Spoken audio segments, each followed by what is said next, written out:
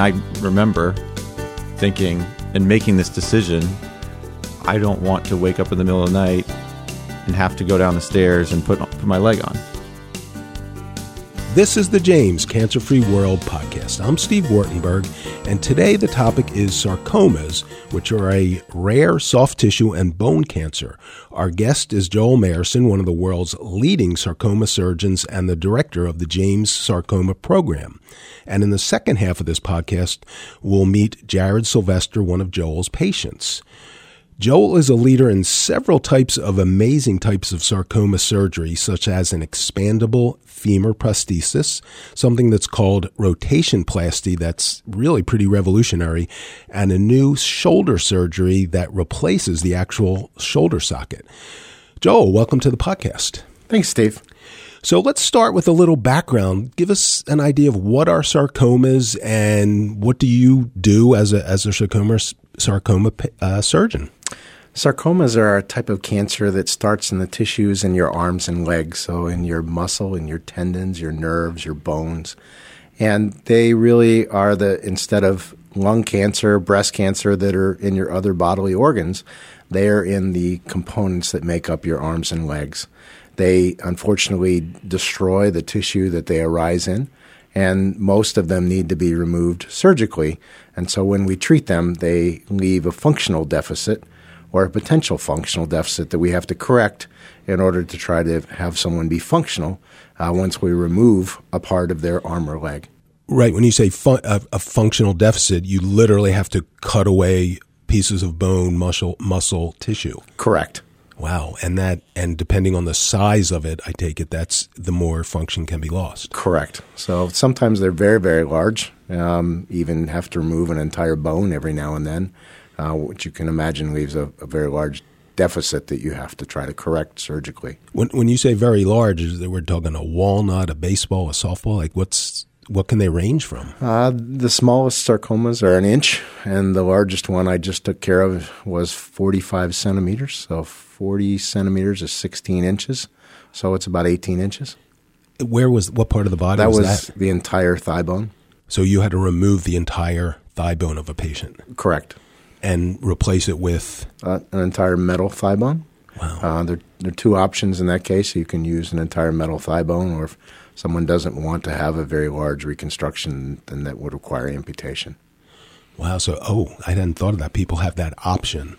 Correct. What do most people Most people want to try to do a limb-sparing operation and see what it does and how it works for them. And then if for some reason that they're not happy with it or they're not as functional as they like, they do have an option to have an amputation later. Probably that's happened once or twice in my 20-year career. So it's not very often. And by coincidence, that the limb-sparing surgery is what Jared had that we're going to talk about later. Correct. So, again, sarcomas are rare, and we've talked before. I looked this up. There's about 13,000 a year. Correct. And they tend to be younger patients, it seems like. Soft tissue sarcomas usually happen in older patients. Bone sarcomas happen in younger patients. Oh.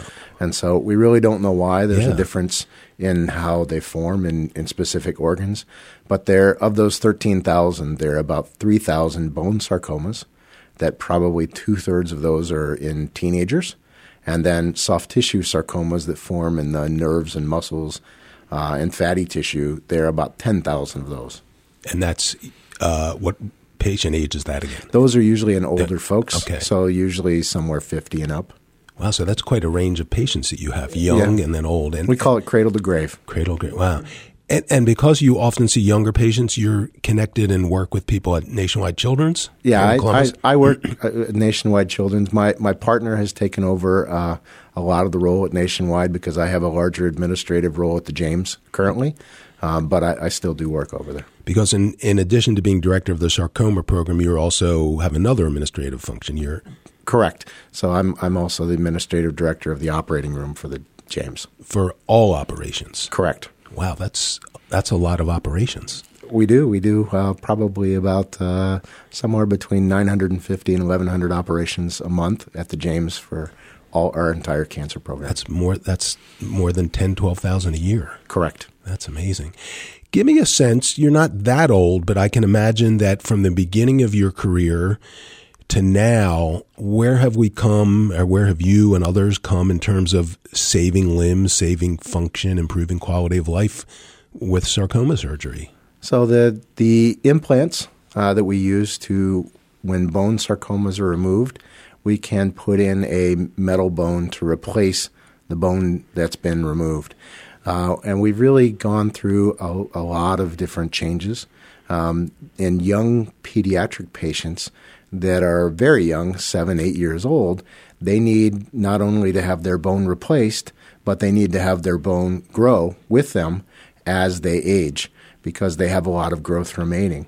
So when I started my career, when we put a growing implant in, we had to, a year or two later after they had grown, we had to make a skin incision in the operating room, open it up, take a ratchet and ratchet their bone longer, close it back up, and then a year or two later do it again.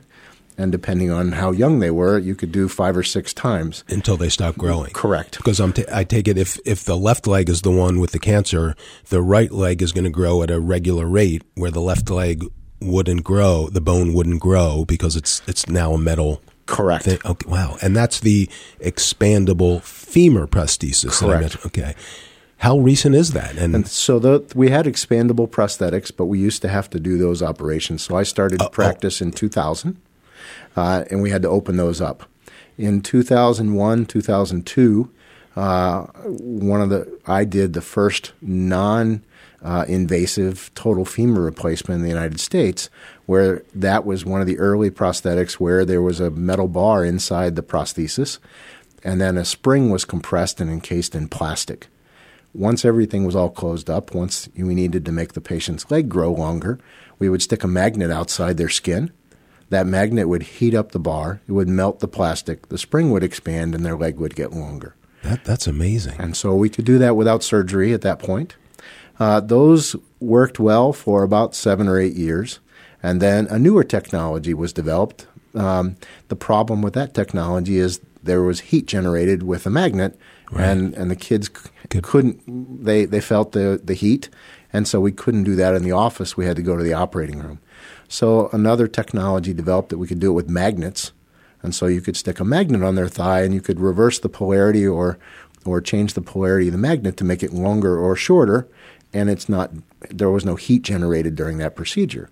So the benefit of that is we could take the kids in the office, stick a magnet around their leg, connect it to a box, and we could make their leg longer in the office, and they could do it on themselves. Can you literally do that procedure and watch a leg lengthen? Yes. How much are we talking? Half an inch? Yeah, probably we do about a half an inch at a time. And that would be like every year or two in relation to the other leg? Depending on when they're growing. Yeah. So, people when they hit their growth spurt during their teenager years, they grow more than what they do when they're younger. So it could be 2 inches in a year. Could be, yeah. Wow, so that's amazing. So that's the expandable femur prosthesis. And this rotationplasty is, even more amazing. So rotationplasty is a modified amputation where patients who are very, very active have an option where they can continue to do heavy-duty activities. One of the challenges with the metal bones is they're made of metal and plastic, and they eventually will wear out, just like the transmission in your car. And have to be replaced? Correct. And the only way to replace it is a big surgical procedure.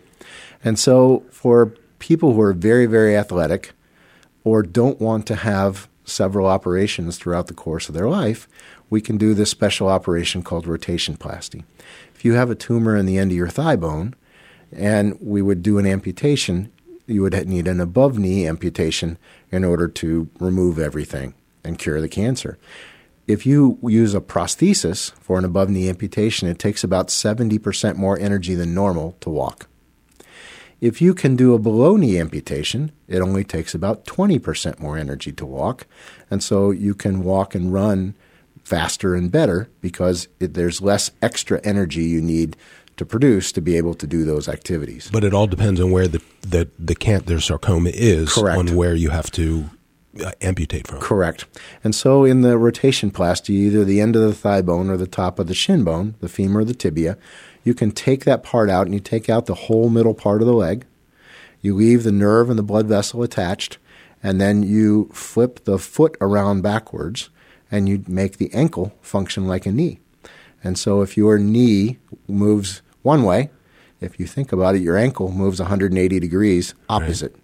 If you move your ankle and turn it around the way your knee works, your foot can then function as a shin bone, your ankle can function as a knee bone, and then or knee joint, and then you can use a prosthesis that would be very similar to a below-knee amputation prosthesis and only 20% more energy expended than 70%. So the ankle becomes the knee, and then the prosthesis, you would have a foot prosthesis. Correct. Artificial prosthesis the same way any amputee would have. How often or how rare is this to do this type of surgery? It's a pretty rare surgery. There are probably maybe 12 or 15 done per year in the United States. You can imagine there are some cosmetic issues with it. It takes the right kid. It takes the right family to support them. Unfortunately, people are not always nice, and it looks a little different. Oh, in terms of peer group of this kid. And so we have to make sure that we at least evaluate their social situation, that they're going to have the support to be able to utilize that in a fully functional way, and their family and support structure is going to enable them to do that as well. How many have these types of rotationplasty surgeries have you done? So I've done 12. You've done every one that's been done in the United States? Those are 12 to 15 per year. Oh, per year. I'm sorry. And I've done 12 over a 20-year career. Got it. Okay, so you're one of the small group of people who do this. Correct. How many hours does that type of surgery take? It usually takes us about 6 or 7 hours. And in all of these surgeries, we go above the cancer and below the cancer to make sure we get it all out. Okay. And so we really never see the cancer during the surgery because we want to make sure we stay far away from it to make sure it's all out and don't get too close. Safe margins. Correct. And so for the rotationplasty procedure, the biggest challenge is we have that extra length of nerve and blood vessel that we have to coil up, and we need to make sure it doesn't get kinked or cause a problem with blood flow from the top to the bottom. And then we also have a size mismatch because your thigh is bigger than your calf. Oh, okay. And so when we're putting your calf and sewing it back onto your thigh, most people have a size differential that we have to correct as well. And so we have the plastic surgery doctors help us do that because that's normally what they do. They take tissue from other parts of the body and put it into a place where the cancer has been removed to reconstruct that soft tissue portion. And so we do the operation rotationplasty as a team. Usually my partner and I actually do the rotationplasties together. One of us will do the top part and one will do the bottom part. And that way we can cut down the surgical time, we can cut down the infection risk, and we can just do it faster and more efficiently. And then once we're done taking things out, the plastic surgeon will then help us put the plate and screws together so the shin bone and the femur bone can be reunited and we get the right rotation, and then they help us close the soft tissue envelope. The other thing I mentioned, and I bet there's a couple in addition, is this new shoulder surgery that actually replaces the shoulder socket. Because I know there's hip and knee replacement, but is shoulder socket replacement a newer thing? So yeah, it's a new thing.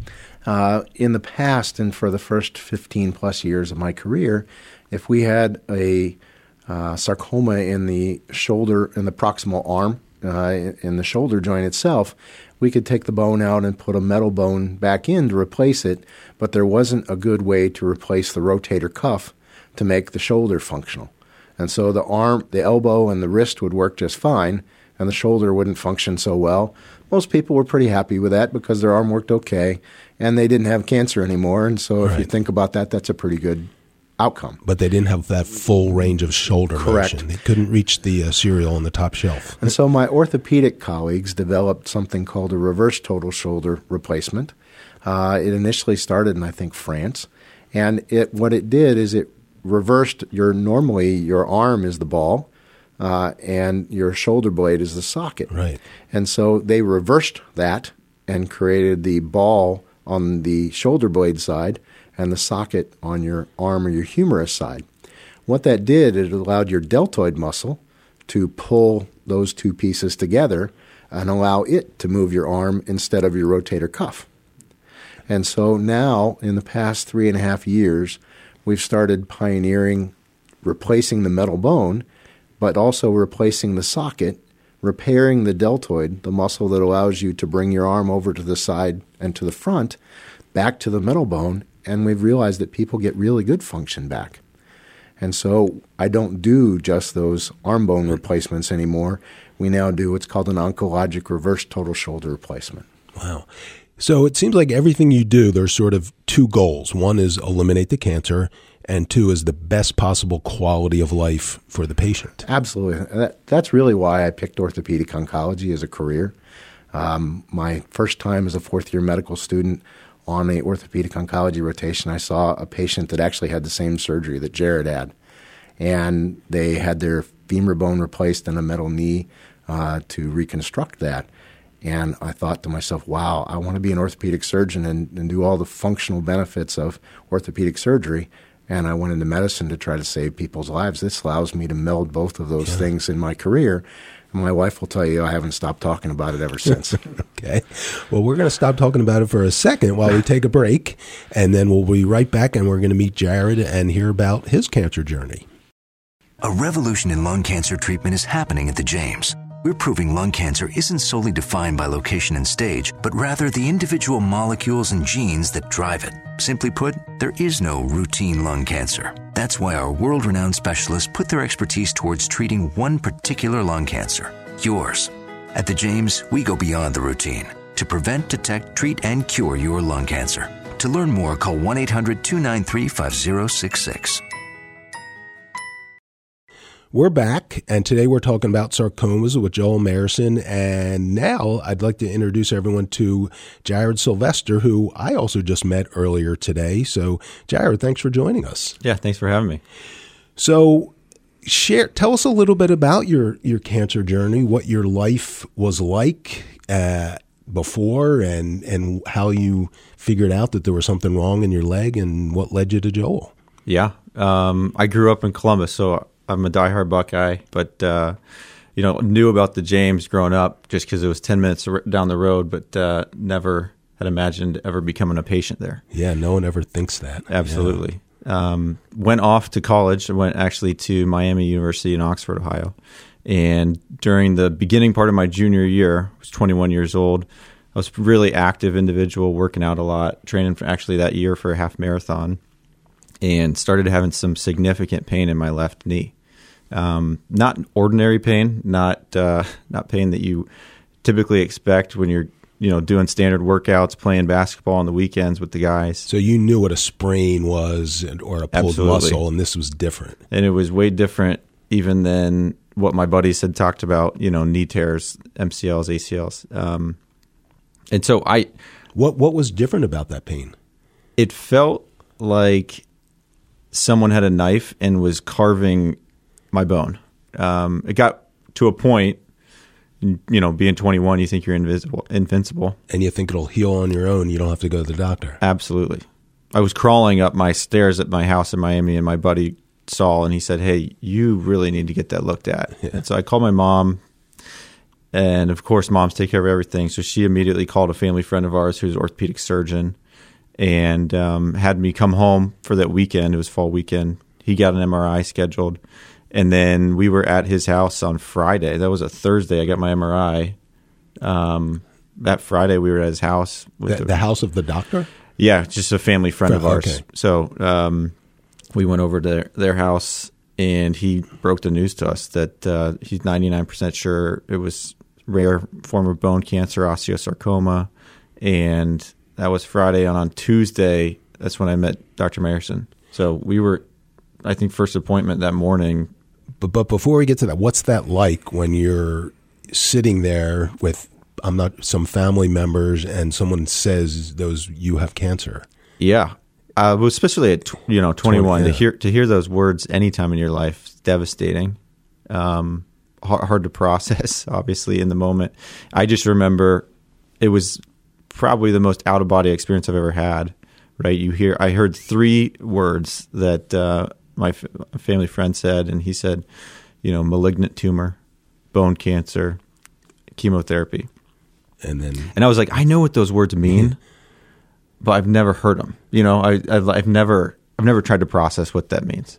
And so for me, at 21, I was confused. We were, all right, what does this journey look like? Is this going to be the biggest challenge we've ever faced? We have no idea. And so that was, you said, a Friday, and on the following Tuesday, you had an appointment with Joel. Yep. My whole family came in, all 6 of us packed in a room. Dr. Mayerson has probably the best bedside manner that I've ever met in terms of a doctor-physician relationship. And, he gave us the whole time of day that we needed and answered all of our questions and was really frank about the opportunities that we had, the surgeries that he just went through. Yep. What's that like, Joel, when that first meeting with someone, when they've been diagnosed with cancer, they get referred to you? That's a life-changing meeting for people. How do you handle that? That's one of the most challenging parts of my job, because people really, they know that there's a high chance that they have cancer, but they don't really understand what it is. They don't really understand what they're going to need to do to treat it and get help, and what the journey's going to be like. And so really that's the parts of the talk that we need to do. We need to explain what it is. We need to explain the natural history of the type of cancer. We need to explain what type of treatment options they're going to have, and then try to get them comfortable with the stages of the process that they're going to go through. And then often we'll try to get them to meet a patient and a family, match them up that have gone through a similar process, because we can do that as doctors and tell them the medical side, but sometimes the personal side Right. and the day-to-day life side, they need to experience from someone who's gone through that journey on their own. Jared, did you have someone that you were able to talk to? So a couple individuals that were, adolescent young adults, my age, we were all diagnosed within, 5 to 10 days of each other, it felt like. And so we kind of went through treatment together and experienced the journey and the hardships together. So you sort of had two support groups, your family, and it sounds like led by your mom, and then your other fellow cancer patients. Absolutely. Yeah, my family's been nothing but a blessing, alongside me in this journey, and I wouldn't be here today without them. And it takes a village to go through something like this, and I'm thankful for the support system that I have. And chemo brain is real. Dr. Mayerson can talk you, the crazy stories that he hears, or the not just the out of body experience, but also the chemo that you go through. It zonks you pretty good. Now, Joel, when you met with Jared and saw his MRIs, like what kind of cancer, where was it, what was your plan? So Jared, as he said, had a cancer in the end of his thigh bone, just above his knee. It was osteosarcoma, and so I try to be very honest with people and tell them, I'm pretty sure that's what this is. We need to do a biopsy to confirm it, and then we need to do some more imaging tests to make sure that it hasn't spread anywhere else. And at that point, we go through the treatment process that they're going to need to have chemotherapy for 3 months, recover quickly their counts and their white blood cells so they can fight infection, because the chemotherapy knocks those down. Then they need to have a window for surgery. We take out their cancer and do their reconstruction that we've talked about in detail with the family and the patient, and they're my partner in choosing, because we give them options, and they pick the best option that they feel is going to be best for them. And then when they've recovered enough from their surgery, they need to start the back half of their chemotherapy. While they're doing that, that's a really tough part, because they're excited, their cancer's gone, and hopefully they're cancer-free, but they're still getting this medicine that makes them feel bad, but they have to do physical therapy to do their rehab at the same time. And that's a tough part of the journey as well. Now, before we get to that, what were your surgical options, and why did you choose what you chose?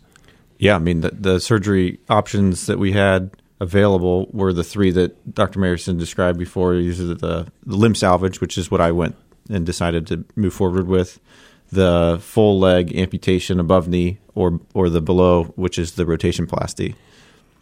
What does my lifestyle look like? I have no idea after cancer, because we all believe that there's hope after cancer. So what is my life going to look like if I don't have my leg? And I remember thinking and making this decision, I don't want to wake up in the middle of the night and have to go down the stairs and put my leg on, or kind of in and out of the shower or things like that. It just, I don't know. That was an option that I didn't want to face, and I thankfully had the option to do the limb sparing, limb salvage. So with your limb salvaging operation, you removed it from above the knee or below?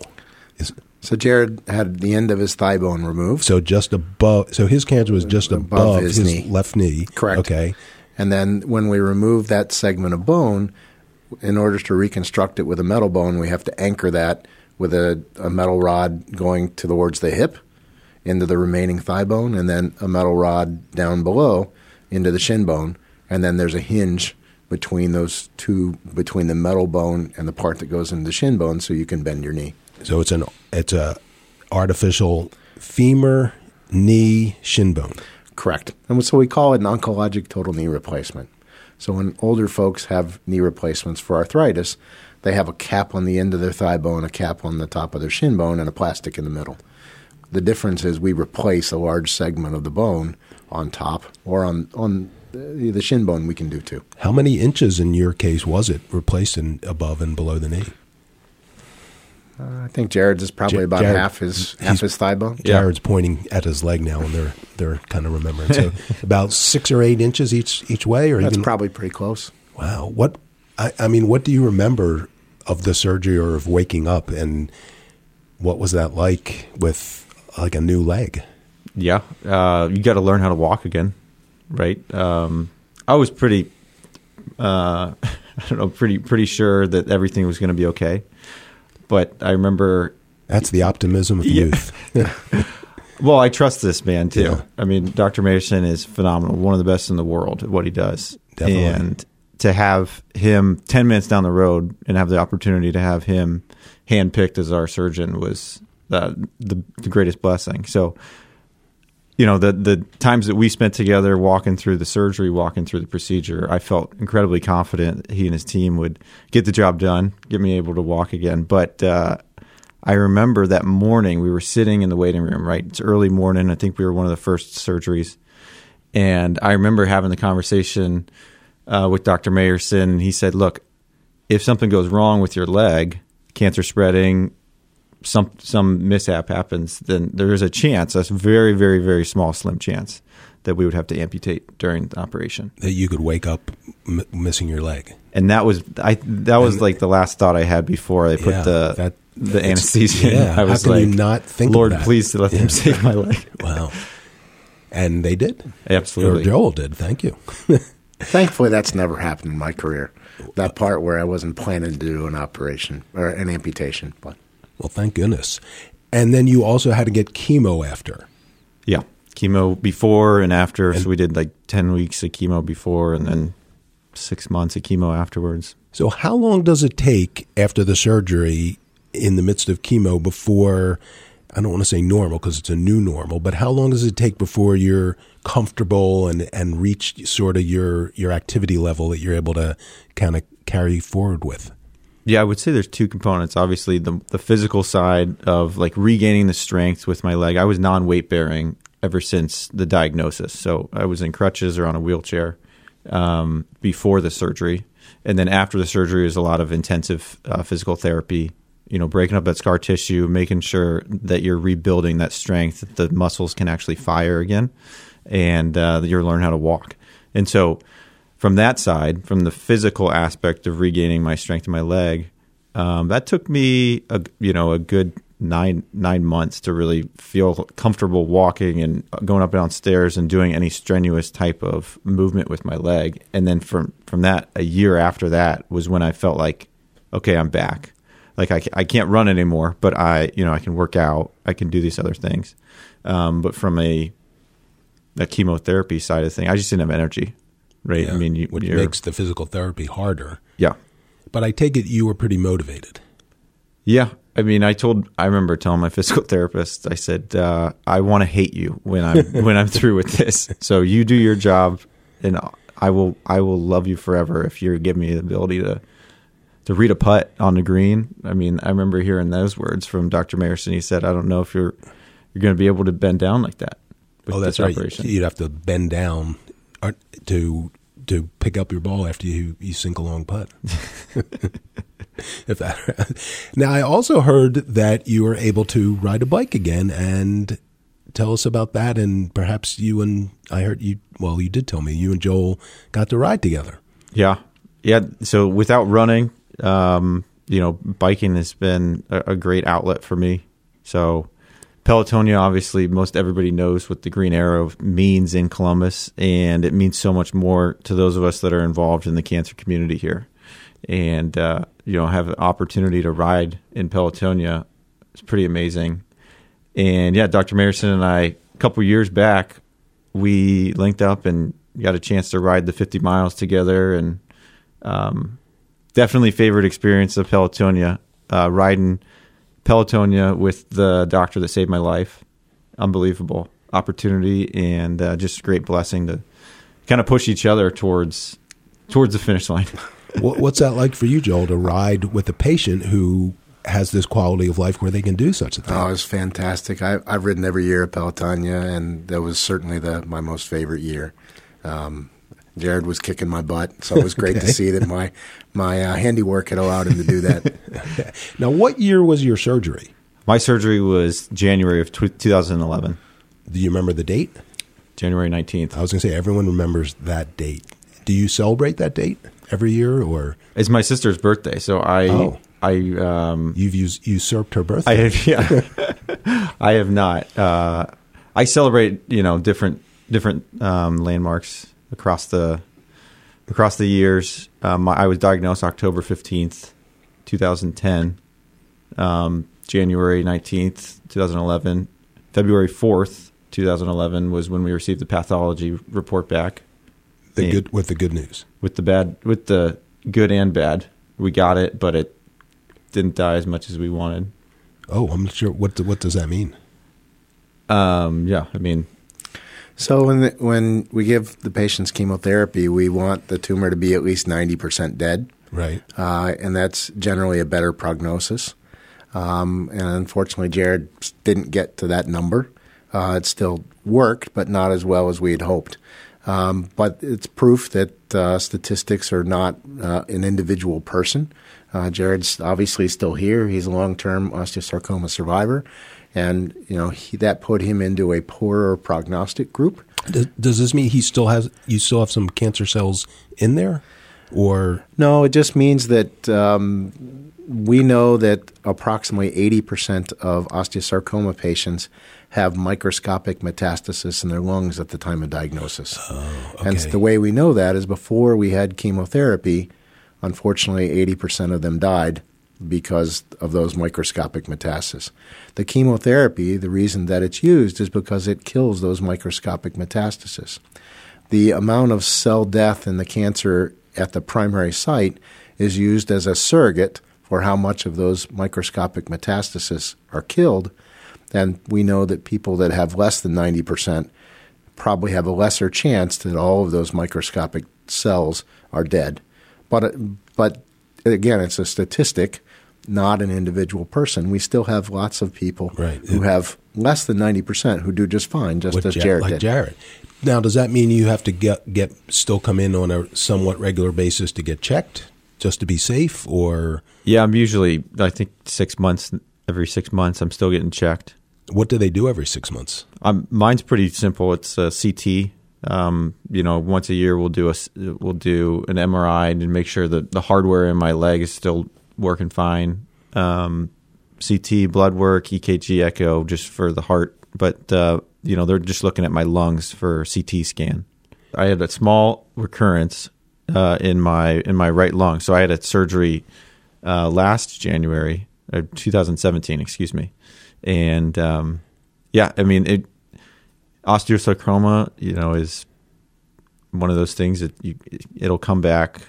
Mostly pretty much 100% osteosarcoma comes back in the lungs. And mine came back in a small, little, tiny node, and they just went in, removed it real quick, and. Now, a different surgeon did that, I take it, that's correct, not your thoracic specialty, surgeon. because at the James they have specialists in every. So a thoracic lung surgeon did that, and I mean, the good news is you're getting these scans, so you'll catch anything early, and that they're continually coming up with new chemo, precision cancer, immunotherapies that are just changing the way they treat these things and cure these things. So yeah, absolutely. So I hope you're optimistic that you're going to be around for a long, long time. Now, at some point, does the I'll call it hardware, what you put into Jared's leg, ever need to be replaced? It does. The average lifespan depends on a lot of factors. Physical activity, how much you use physical it. activity, the size of the patient, how well the body has adapted to the metal and plastic parts, how you use it on a daily basis. And so typically for a distal femur replacement like Jared's, probably about 2/3 of them last 10 years. And so a third of the people have to have something fixed in that 10-year period. And then probably another third in the next 5 to 10 years after that need to have it fixed. There are different places where it can fail. And that's one of the conversations that we have at the time before we do the surgery, to let the patients know that they're probably going to have another surgery at some point in their life because they're so young. Now, Jared, you're just a pretty amazing person with your determination and passion and your outlook on life. Where's this come from, and how's your cancer journey changed you?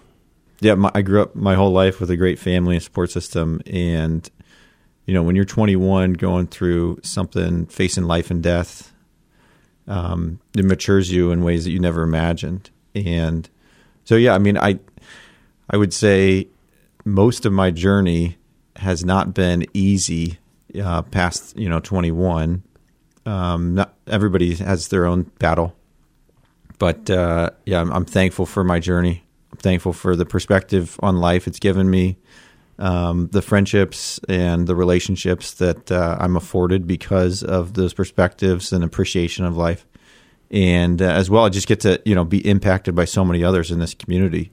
I'm volunteer as one of the Hope Guides at the James, volunteer at Children's Hospital, get to interact and Hope is where you connect with other cancer patients. Yeah, it's like a peer-to-peer mentor, and just incredibly fortunate to be in the spot where I'm at. I met my wife, a small little nugget. I met my wife.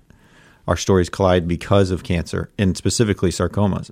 Her mom, when we met, was in the midst of treatment for a sarcoma that she had, and she lost her battle that year that we were dating.